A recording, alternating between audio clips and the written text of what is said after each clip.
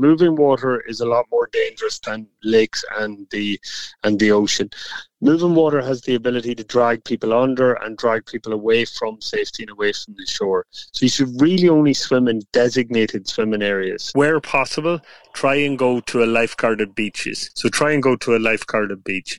Also, if you're going stand-up paddleboarding or kayaking or out in a small boat, it's a really good idea to wear a life jacket.